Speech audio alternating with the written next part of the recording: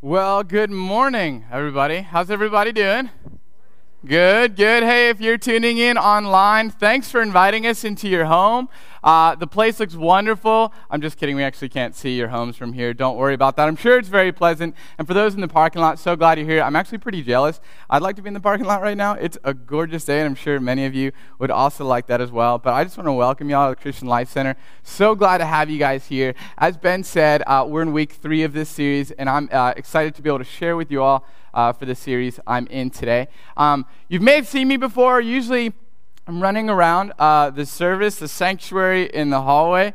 I'm actually on our AV team here at the church, and you can always tell what kind of state I'm in by how fast I'm running, right? If I'm sprinting, something's terribly wrong with AV, and I'm trying to figure it out, right? But if I'm walking, I'm living my best life. And so if you ever see me running around, you can figure out how I'm doing. I get the privilege of working with our AV team here at the church. They are really awesome. They help put these services together and make sure everything runs smoothly, and they have to deal with me. I also get to work with our high school students, which is super awesome. I love it. Some people are intimidated by it. I love it, but they can be brutally honest. Like, they tell me when my jokes are horrible, and it's so great to hear that all the time, guys, right? But they're super wonderful, and we have some great volunteers who work in that program as well. And then occasionally, you guys get to see me up here. I will occasionally do music, and like today, I get to speak and share with you guys as we continue to journey through the book of Luke. And so I'm so excited to do that today. As I mentioned, we are in week 3 of this series, I'm in. This statement, this phrase that we say when we are game, when we want to participate in something, right? And our hope in this series, and I'll be very candid with you guys, we do have an agenda. We have an agenda that through this series, we can all arrive at the end of it and say, I'm in. I want to participate in what God's doing, not in the future, not when I die, but I want to participate in what God's doing right now. And so our hope, our agenda is that by the end of this series, we can all be at this place where we have clarity about what God's doing, and then that we may make decisions that reflect our desire to be in on that plan, right? And so that is our hope, that is our agenda, and I get it. We have people all over the spectrum, right? Some people come here and they're kind of confused about Christianity. Maybe they've been hurt by the church, right? Maybe they're just confused by this faith thing and they're still trying to figure it out. And then we have some of us who've been here for a while, some of us who've been in the church for a while, and we have clarity and we have a faith story, and we've kind of arrived to this place where we are in. So no matter where you are, I just want you to know there's room at the table. We're going to journey through this together, and we are really, really glad that you guys are here. And so what I want to do is I kind of want to catch everybody up to where we've been. Josh started the series the last couple weeks, right? And he started with this statement, I'm in, which again means to participate in the movement of God. Not just tomorrow, not in the future, but today, right now, right? And so he talked about the key identifiers for movements, right? We believe the Christian faith is a movement that's been going for a couple thousand years right now, right? And so he was talking about, the first couple of weeks, we talked about what are some identifiers of these movements, and what does it mean to be all in for this movement, to be all in the faith, right? And so we actually talked about, this missiologist wrote, I guess, this book that talked about some key identifiers for movements, key ingredients that most major movements in the world have. And the first one that Josh covered was a white-hot faith. 2 weeks ago, he said every major movement, most all of them, have a white-hot faith. It is a faith that can't coexist with complacency, right? A faith that prompts you to do something differently and to move. And we talked about the story, the feeding of the 5,000, right? I wish I was there. I love food. The feeding of the 5,000 kind of stirred up this white-hot faith in the disciples, right? And so that was the first identifier. The second thing which he talked about last week was being committed to a cause. A commitment that isn't easily deterred by hardship or trial. And we talked about the story of Jesus telling the disciples that he was about to die, right? If you're committed to a cause and your leader is about to die, right, will your commitment carry you through that moment? So a commitment that isn't easily deterred by hardship or trial. And today, we're going to talk about the third major ingredient for big movements, and that's going to be contagious relationships. Contagious relationships.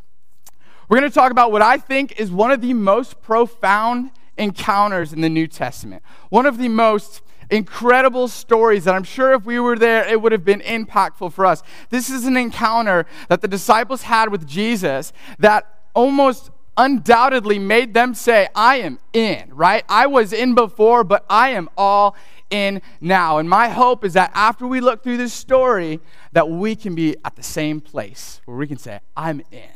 I was in, but I am all in. And so we're going to look at the story of the Transfiguration today. But before we do that, let me go ahead and pray for us. So let's pray. Heavenly Father, thank you so much for this day. Thanks for this space where we get to wrestle with the Scripture together. That we get to get clarity on who it is that you say you are and what you are inviting us into. And so, God, we pray that if we're at home, parking lot, even in this building right here, that we would just tune in to what you might be saying to us today, that these would be your words and not mine, and that you would just give us clarity so that we can make the decision to say, I am in. So, God, we pray this all in your name. Amen.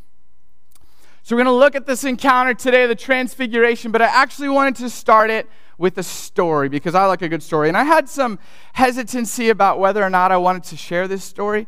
I didn't want it to be like self-promotion or look at this cool thing I did, but really I wanted to share a story of one of the most profound encounters that I had in my life that left me in awe and wonder. So I'm going to share that story today. So growing up, we all had our favorite band, right? Everyone have a favorite band that they tune to, right? I know some of you guys, your favorite band's the Backstreet Boys, and this is a place of forgiveness and grace. It is a safe place to be here. Don't worry, there's absolutely no judgment. But growing up, my favorite band was a band called Switchfoot out of San Diego. I started listening to them when I was in about 6th grade, and they're a band of Christians that sing about all of these things, including like politics and faith and just life itself, right? And so they sang about all of these things. I started following them in 2006. I went to my first concert in 2007 in Lehigh Valley at the college up there. And it was incredible. After the concert, I actually got to meet the lead singer in the street. It blew my mind. I was in 7th grade. Fast forward, I started getting into their music more, started listening to their music. I started going to more shows, about 1 or 2 average a year. And then I even started learning some of their songs on the guitar, right? I wanted to kind of participate in it in that way, right? But then November 2016 came. November 2016, my wife and I were living in Tennessee. I was doing some grad work down there. And Switchfoot was playing a show in Memphis, which is about an hour from where we lived. And so before the show, it was me, my wife, and a friend of ours.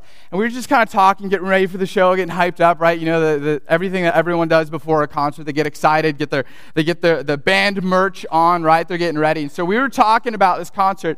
And I was telling my friend, I was like, one time I went to a concert, and they called someone up on stage to play guitar with them, like during a song. It was the song Stars, I remember it. And they paused, and during the pause, they invited this guy up on stage, and he killed it. He played the song with them. And then she turned back to me, she's like, you know that song guitar, right? I'm like, yeah, I know it a little bit. I played it like once or twice. And she's like, you should go on stage with them tonight and play.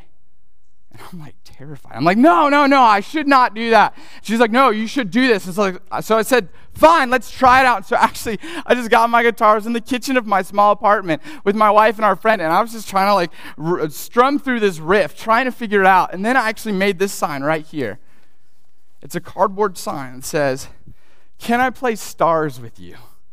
And so I made this sign, and then we drove to Memphis, okay? And so we drove to Memphis. It's the Minglewood Hall in Memphis, Tennessee. And the opening act comes and goes, and then Switchfoot's on stage. And I'm excited. I'm starting to sweat, right? They come on stage, and then they get to that song, Stars. And I start holding my sign up like a maniac, and I even take my phone flashlight out, and I'm shining it on the sign because I want them to see, can I play Stars with you? And I would tell you the rest of the story, but we actually found a video of it on YouTube, and so we're going to share with you guys what happened after that. You can check this out.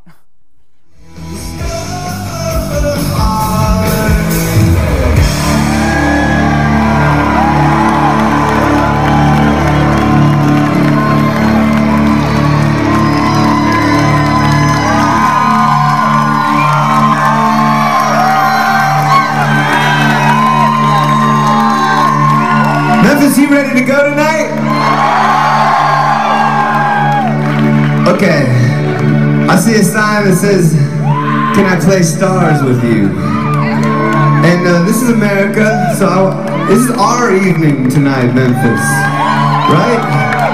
Is that cool if this man who has a sign gets up here and plays stars? Get up here, man.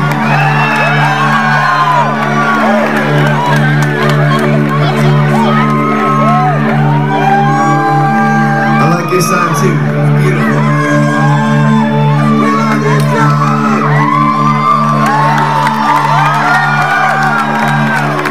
My friends, this is my new friend Christian, y'all. Here's a pick, and you can just use my guitar right here. Here.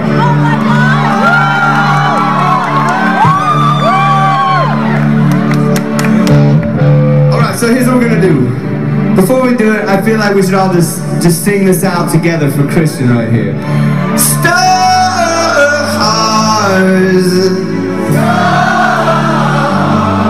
Yeah, the stars.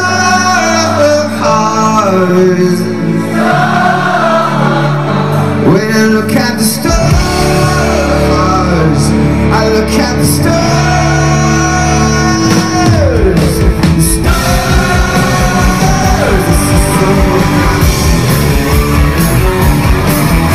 The stars.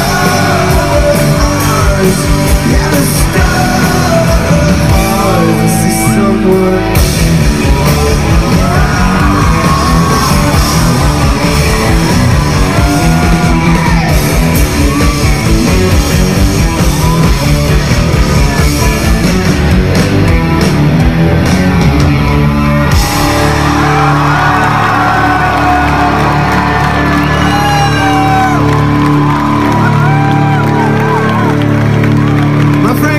Y'all, give it up.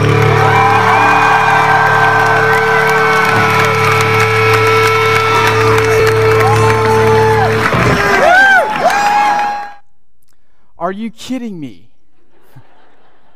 Are you kidding me? This guy that I followed for years invites me into his inner circle. He invites me into his sacred space to experience the music in a way that seldom would people get to experience, right? And the story we're looking at today is one of Jesus doing the same thing for the disciples. They're journeying with him for years, and he invites them into this sacred space to experience him in a way unlike anything we've seen, right? And we're in the story of the Transfiguration. And so we're going to work through this today. I'll make reference to this story about how there's some similarities, maybe between the experience with the disciples, maybe in myself, right? And so he invites them into his inner circle, and I would argue that he's doing that for us as well. Christ invites us to experience him unlike anything else, right? To experience an intimate relationship with him. And so, as you guys know, we've been in the book of Luke for the greater part of a year now. We're going to be working through this today. And if we remember, the book of Luke was written by Luke for the purpose of giving his audience certainty, for giving them certainty about the things and the ways and of who Christ is, right? And so he's trying to convince people, and I don't think there's any better story in the book of Luke than the Transfiguration to convince his audience of who this guy is. And so Luke is trying to convince the people reading and following this story, the Jews and the Gentiles, to say, I'm in, right? He wants everyone, after reading his book, to say, I'm in, I'm going to participate in this no matter what, right? And so where we are at when it comes to this story is Jesus is near the end of his ministry in Galilee. And we know what comes after Galilee. He actually heads to Jerusalem to be executed by the Roman government, right? And this story in particular is unique because it actually it answers the question, who is Jesus? This guy that's been doing healings, this guy that's been raising people from the dead, he's catching my attention. Who is he? Where did he come from? And what is going on, right? And so this story is trying to give us some clarity there. And so we're going to start actually in Luke chapter 9, verse 28. But what I want to preface our scripture reading today is with this. I think a lot of times when we read scripture, maybe for some of us who've been in the church for a while, we become desensitized to its wonder and awe. We'll read the story of the Transfiguration and be like, oh yeah, this happens. Like, I've read it before. But what I want to be cautious of is that we don't let that happen. Let's keep our awe and wonder in this moment, and let's see this story as if we were seeing it for the first time, and even as if we were one of the disciples there in the moment. So I really want to challenge you guys in that as we jump in. And so we're going to start in Luke chapter 9, verse 28. It says, "Now about 8 days after these sayings, he took with him Peter and John and James and went up the mountain to pray." And so that's the first verse. 8 days. 8 days after what sayings, Christian? Actually, if you guys check out the sermon from last week, Josh covered this, but what happened was Jesus was explaining once again, I'm going to be killed by the Roman government, and then I'm going to come back 3 days later, right? And so he says that to them, and then he gives them instructions on how they can participate in the kingdom of God. And so I encourage you to check out the sermon from last week to hear more about that. And so he brings Peter, James, and John. I was kind of thinking, that's kind of exclusive, isn't it, right? But these three disciples were actually Jesus' closest disciples. They saw Jesus in his greatest glorious moments, but they also were with him in the most trialing of moments too, the most difficult of moments. And so, of course, they would join him up this mountain. And Luke was always good at noting geographical locations because a lot of times it's not by accident that they include that in there, right? A lot of times these locations are really, really important. In fact, if you read the Hebrew tradition, a mountain is a really profound place where you experience God in a way you haven't before. And we're going to see that happen today. And if you read the scriptures, you see that happen almost every time people go up a mountain. So we're going to pay attention to that today. There are some debates about which mountain it could be, but most scholars who study this and are familiar with this think it's Mount Hermon, which would have been pretty close to where they would have been in Galilee. And if you know anything about Mount Hermon, which I don't know if any of us do, it is 9,000 feet tall, okay? And so I can't imagine being a disciple asked by Jesus, like, hey, do you want to go pray up Mount Hermon? Right? Would you be like excited? Like, yeah, we get to pray with Jesus. Or like, Jesus, can't we like just pray down here? Do we have to climb the mountain? Like, what is the deal, right? But Jesus has something in store for them. And so they oblige and they follow Jesus up this mountain, okay? Verse 29.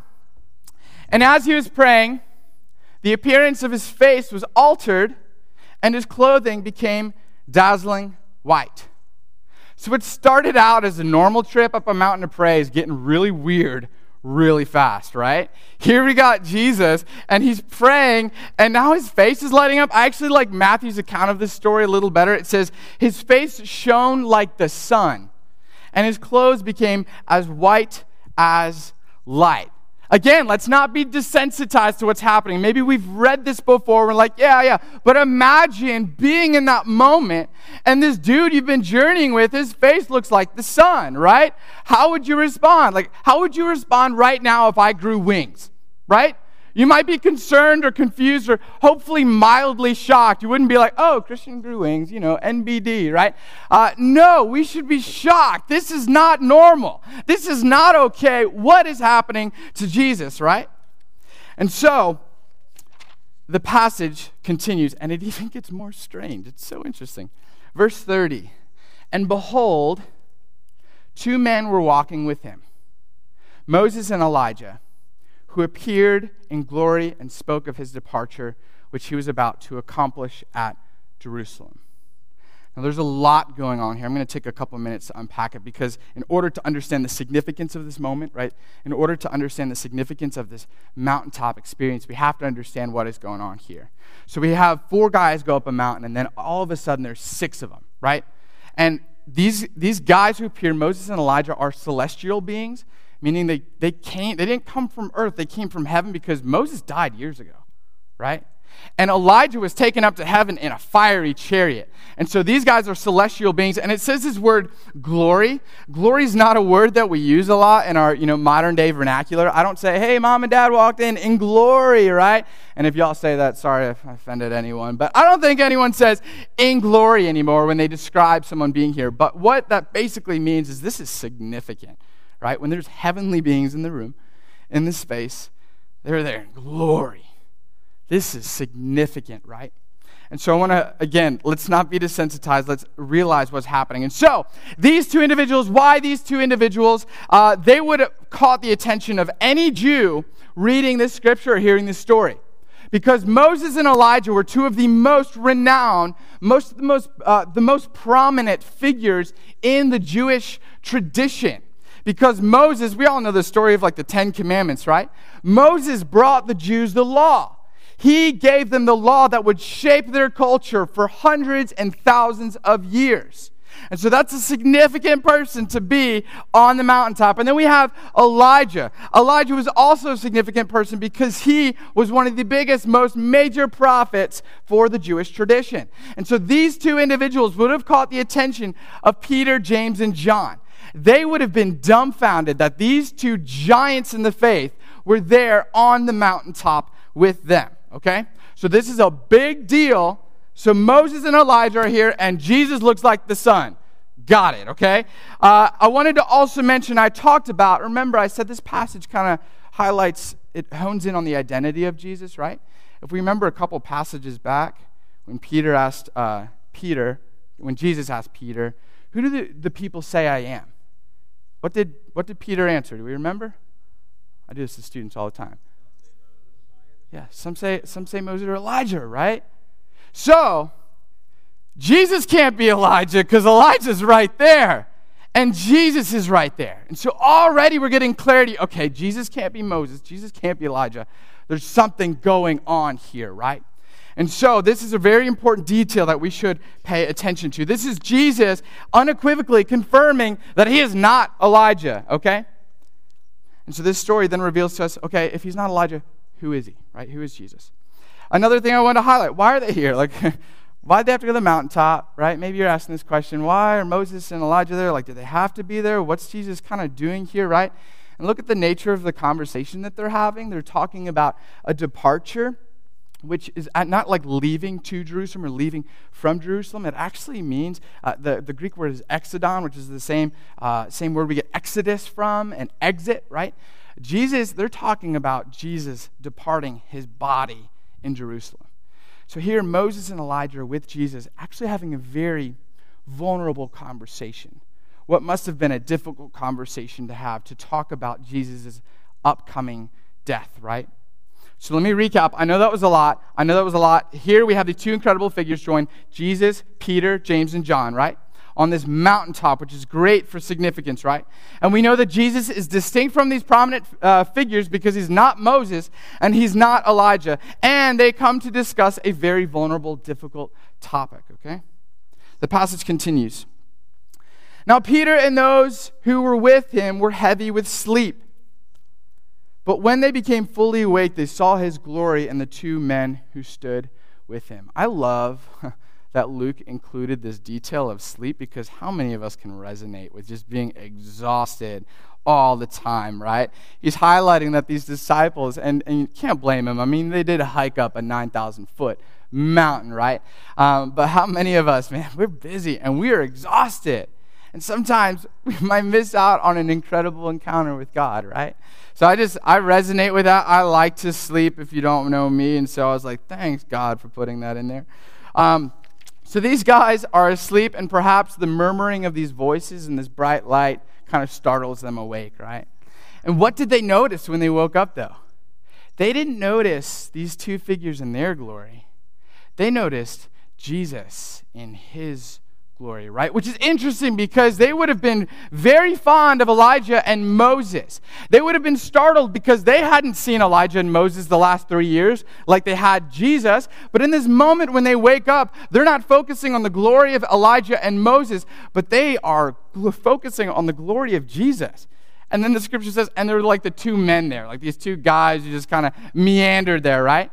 They're focusing on the glory of Jesus, which is a significant moment because what it communicates to us is that Christ makes these faith giants look small. That Christ is not Moses. Christ is not Elijah, but rather he's something much, much, much greater than Moses and Elijah. And again, those two figures are really prominent in that faith, right? They caught the first glimpse of Christ in his full divine glory. Christ invited them into his inner circle and revealed himself to them. In the fullness of his deity and humanity, he gave them an encounter that most people would never experience, right? This is a significant moment. Let's not be desensitized. Imagine yourself in this story. How would you respond? How would you wake up and how would you process that scene, right? And what would you say, too, right? I know I'd be nervous that I would screw up that moment, and fortunately, that's kind of what happened. Peter did that. We can identify with failure right here in the scripture in verse 33. We're going to continue. And as the men were parting from him, Peter said to Jesus, "Master, it is good that we are here. Let us make 3 tents, one for you, and one for Moses, and one for Elijah," not knowing what he said.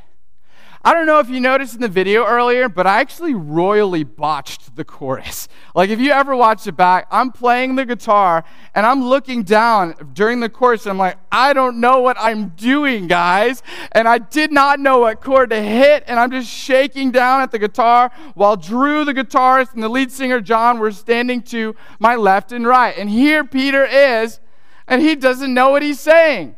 He doesn't know what he's doing, and Elijah's there, and Moses is there, and the disciples are there, and they're never going to let him live this moment down, right? And he totally botches it. He says, let's build a tent for you guys, I guess. What he's trying to do is prolong this moment. He wants Moses and Elijah to hang out. Maybe he wants to drink coffee with him and pick their brain about the law and the prophecies, right? He wants them to hang out. But the comment was actually really inappropriate in context because they had work to do. They couldn't stay on the mountaintop.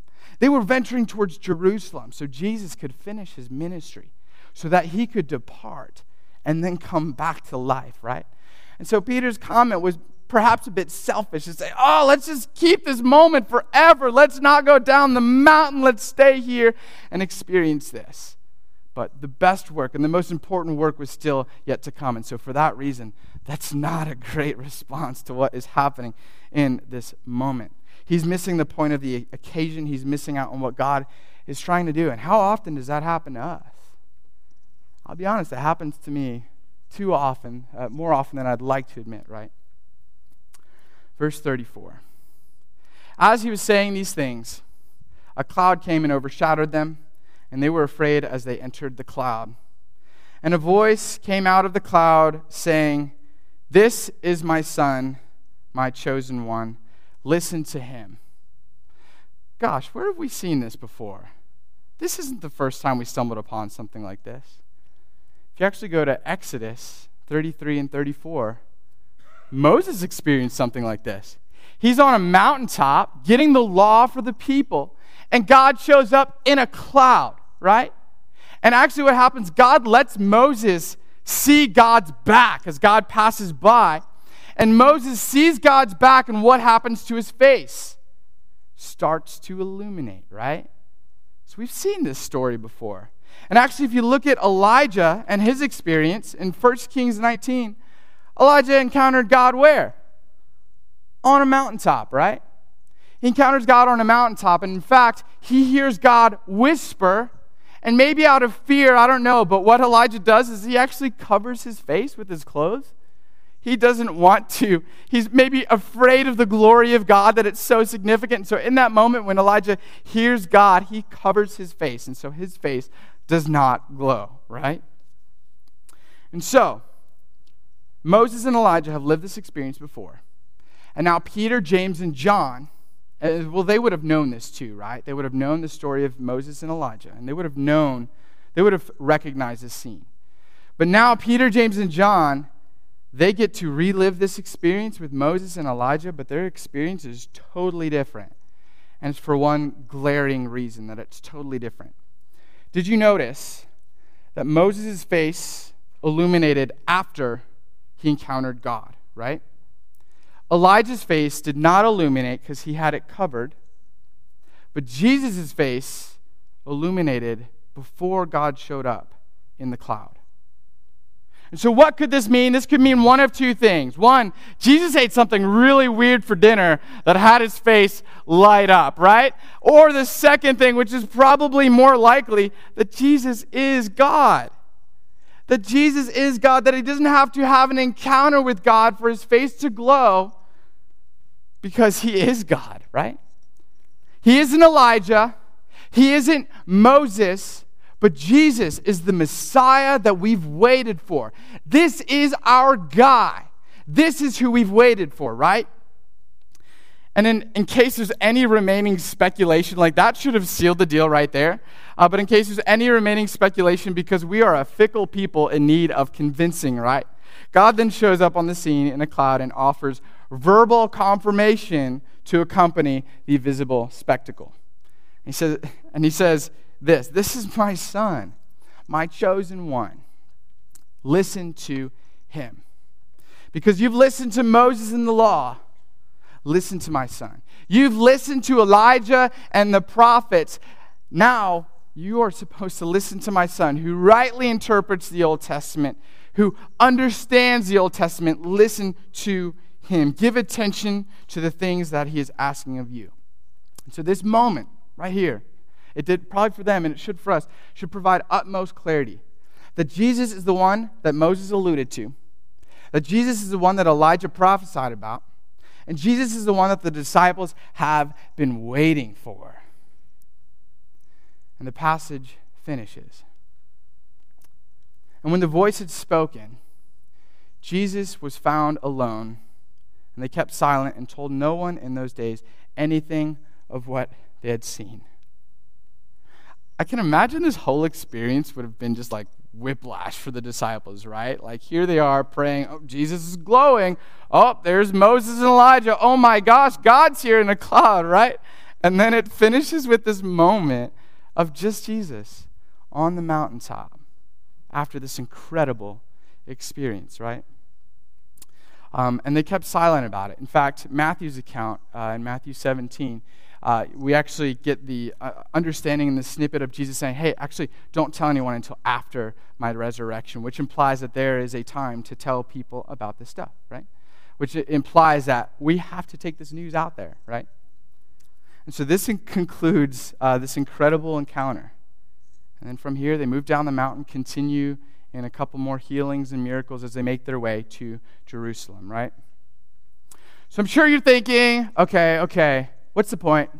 Like, why did this happen? I mean, why did they have to go up to the mountain? Why Moses and Elijah, right? Like, what is the objective of all this stuff? And as I was studying this and trying to wrestle through it, I kind of walked away with two significant observations, right? And the first one we kind of covered up until this point.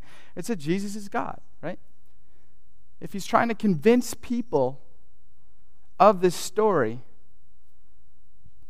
this moment will help in that. If he's trying to convince people that Jesus is the Son of God, what better story to include than the Transfiguration, right? God's making it abundantly clear that this is your guy. This is your guy. You all left your families to follow this guy. Rest assured, this is your guy. You guys are being oppressed. You guys are being persecuted because of this guy.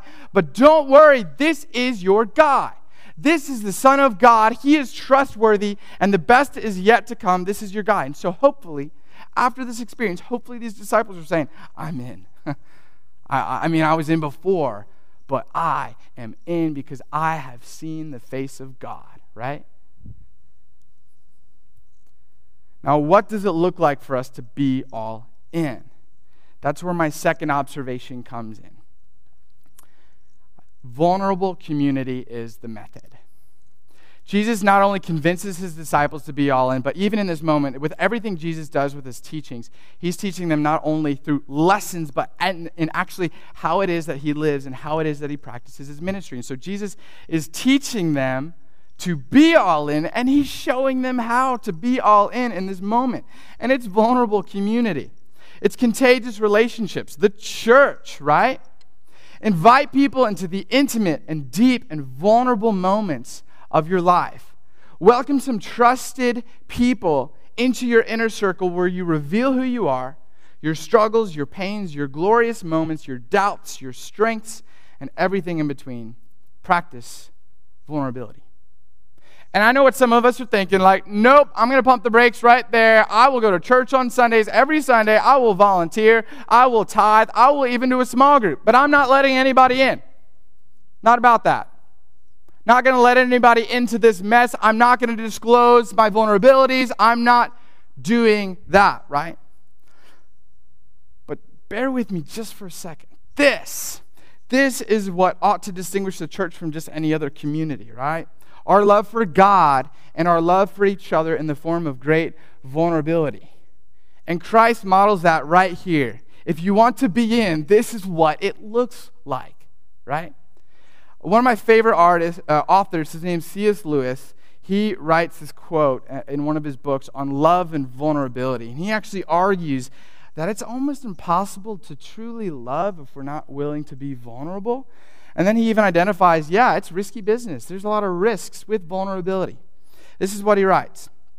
To love at all is to be vulnerable, which just means to be susceptible to wounds, right? Love anything, and your heart will be wrung and possibly broken. If you want to make sure of keeping it intact, you must give it to no one, not even an animal. Wrap it up carefully around with hobbies and little luxuries. Avoid all entanglements. Lock it up safe in a casket or coffin of your selfishness. But in that casket, safe, dark, motionless, airless, it will change. It will not be broken. It will become unbreakable, impenetrable, irredeemable. To love is to be vulnerable. So if we're called to love God and love others, which we are, it's very likely that it looks like inviting a handful of them, not everyone, but a handful of people into your inner circle. Being vulnerable.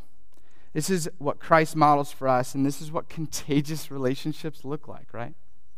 Now let's talk about, the balance between risk and reward. Because Lewis is right. There's some risk when we love other people, when we make ourselves vulnerable. He says to love is to be vulnerable, right? And it's not risk-free, right? As Christ models here, it's not risk-free.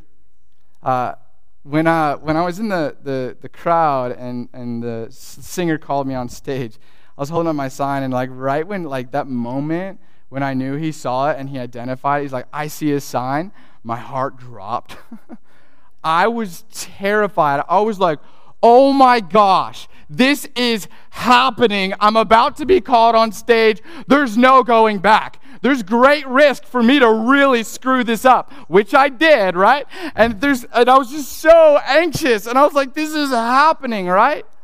And actually, at the end of the song, you couldn't see it really or hear it. Actually, the first thing I said at the end, I was like, I'm so sorry, I ruined the chorus. And he didn't care, right?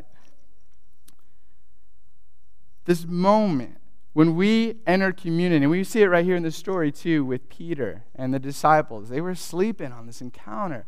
And Peter's fumbling with his words, right? When we enter vulnerable community in this inner space, what we realize is that people are messy, right? We aren't perfect, and vulnerability is going to show us that we are all very imperfect, right? But guess what?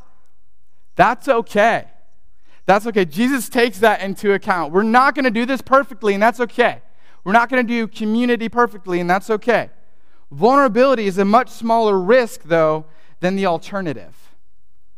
In the face of such minimal risk, may we say, I'm in. Yeah, I understand it's difficult, and I don't like to be vulnerable and open about these things, but I'm in if the risk of this is much smaller than the alternative, right? And sometimes I think we get into weighing the risk without even giving any attention to the reward, right? We're like, nope, too risky, not doing it, but we don't even consider the alternative. We don't consider what it is that we're missing, right? And so sometimes we have to slow down and think about the reward. Yeah, there's risk, but boy, the reward is greater, right? Had I listened to the risk of my nerves and anxiety in that moment, I would have missed out on a pretty cool encounter. Had I just put the sign down and meandered back to the crowd, all the way to the back, I would have missed out on a really cool encounter, right? And so what we have to do here is slow down and experience and think about, what is the reward? What does God have for me in this moment, right? And think about it this way. To be deeply known and loved by God, mess and all, and to be deeply known and loved by community, mess and all, is such a gift. How liberating is it to be known insecurities, failures, and awe, and to still be loved deeply? How rewarding is that? There's just something about that that's countercultural, and something about that that's just wildly contagious and attractive.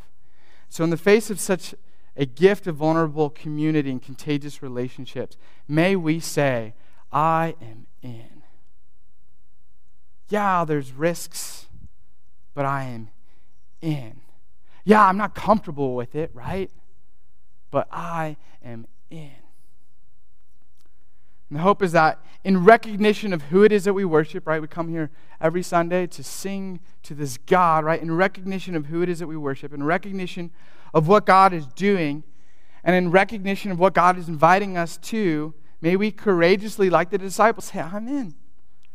I understand the risk. I understand it won't be perfect, and I'm scared beyond belief, but I'm in, right? Knowing that the reward will be worth the risk. So I'm actually going to invite the band up, and I want to extend 2 invitations to you all as we wrap up. It's a difficult step to take.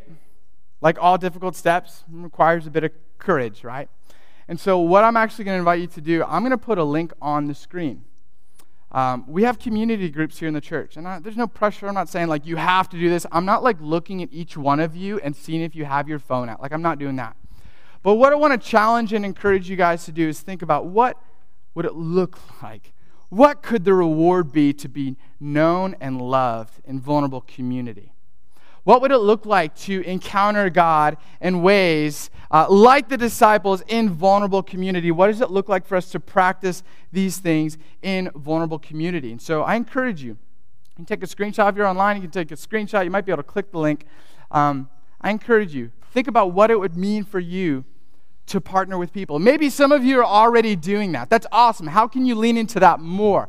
How can you practice what Jesus is showing us right here on the mountaintop, this vulnerable community, right? To be known fully and to be loved fully by those around us. And so I encourage you, if you're not in a community group, I encourage you, just click the link and check it out. Do some research. Think about what it could look like for you. And then the second thing is this, communion. I think everybody has a communion cup. Maybe if you're at home, you can gather your elements right now. Communion and community actually come from the same word in Greek.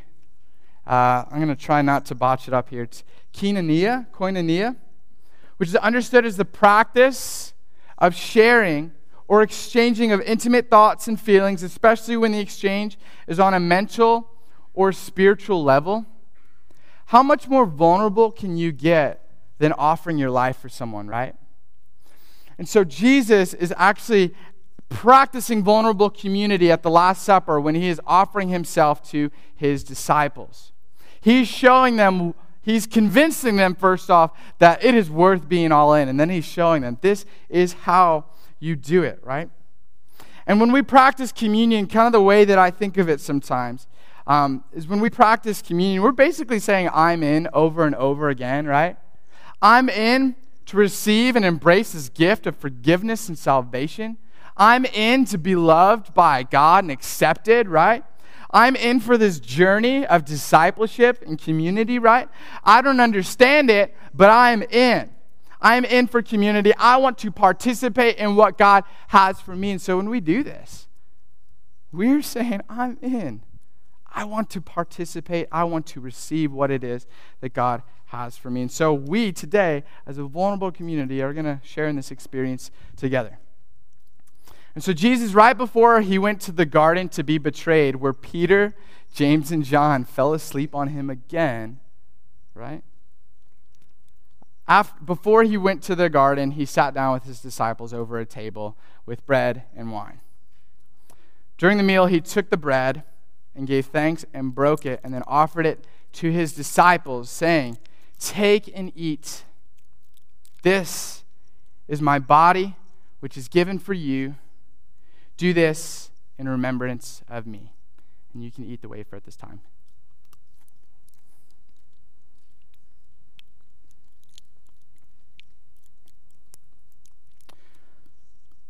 When the supper was over, Jesus took the cup.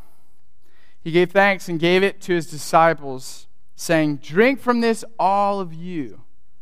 This is my blood of the new covenant, which is poured out for you and for many for the forgiveness of sins. Do this as often as you drink it in remembrance of me." And we can drink it at this time.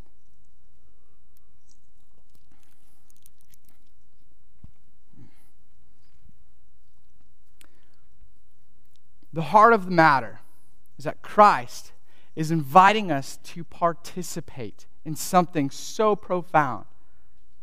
God is inviting us to participate in what it is that He has for us. Not tomorrow, but today, right now. And so I hope that in reflection of this story, and as we sing this last song, the heart of worship, may we return to just the reality that God is good and that Jesus has the best in store for us, even if I can't see everything that He has in store for us, right? He knew taking those disciples up, that'd be a hard trek. He knew they'd fall asleep, and He knew Peter would botch up that moment, right? But that didn't stop Him from inviting them.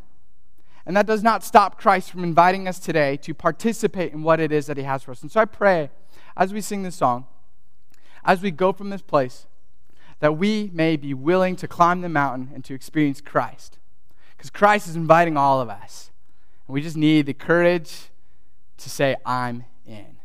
So let me go ahead and pray for us, and then we're going to sing. Heavenly Father, you're a good God. We don't always see the top of the mountain when you're inviting us up, but God, we pray that we would just have the courage and the trust, and we'd identify our fear, but not let that steer us. We just pray that we would respond and that we would move towards you, that we would respond to your invitation. We trust, and as we sing and as we come here, we trust, we do this all trusting that the best is yet to come, that you're up to something, and we just want to participate in that. And so, God, I pray as we sing this song, and I pray as we go from this place, that we would just encounter you in new ways, that we would figure out how is it that I can experience vulnerable community, what must I do in this moment to really plug into vulnerable community, and help us have the courage to do that, help us journey with other people, and help us be known and loved by good community. And so, God, thanks for this space. Thanks for your Son. Thank you for what you're doing. We are in. We are in. We are in. And we'll sing this song to declare that. God, we love you. Thanks. Amen. At this time, we invite you to stand and sing this song with us. So I don't normally do this, and thanks for setting it up, but we're actually going back to The Glory Is Yours. And here is why. Because when we were all watching Christian in his video, we often will go off that stage and we'll go back in the room there, and we were like cheering for him, like, yes, I said, it's a good thing we're not out there, because we'd all be like, yeah. But as Christians, as he talks about community, that is what we are to one another. We are to cheer each other on, even if we're messing up, even if things aren't going right. And we do it because we give God the glory in that. When he sees that we are loving one another as he loves us, he does not discriminate when we mess up. He does not push us out of his kingdom. We are part of it. So this morning, we're going to give glory to God. We're going to give blessing, honor, strength, and power. They all belong to the Lord. So let's sing that out.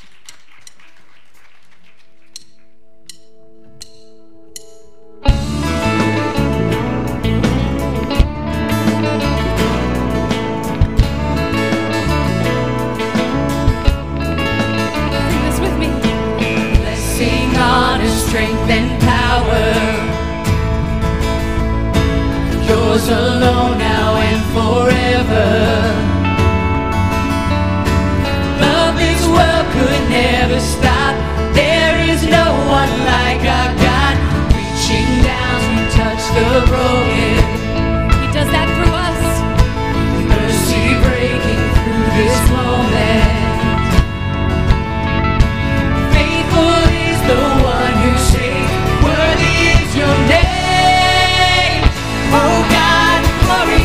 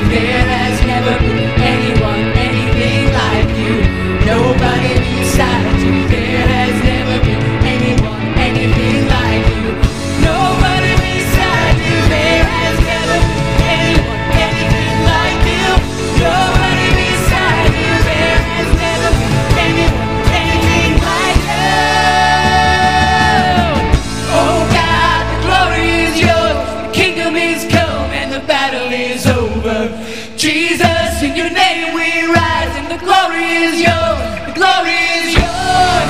Oh God, the glory is yours. The kingdom is come and the battle is over. Jesus, in your name we rise. The glory is yours. Glory is yours. Oh God, the glory is yours. The kingdom is come and the battle is over. Jesus, in your name we rise. The glory is yours. Glory is yours. Nobody beside you. There has never anyone, anything like you. Nobody beside you. There has never anyone, anything like you. Nobody beside you. There will never anyone, anything like you. Nobody beside you. There will never anyone, anything like you. Amen. So we hope that you are awakened today to see the glory of God as you leave this place throughout your week, and we look forward to connecting with you this week, to sharing in community with you, and seeing you back here next week. Have a great week. We'll see you then. Oh God, the glory is yours. The kingdom is come and the battle is over. Jesus, in your name we rise. The glory is yours. Glory is yours. Oh God, the glory is yours. The kingdom is come and the battle is over. Jesus, in your name we rise. The glory is yours. Glory is yours. Nobody beside you. There ain't never anyone, anything like you. Nobody beside you. There has never anyone, anything like you. Nobody beside you. There will never anyone, anything like you. Nobody beside you. There will never anyone, anything like you.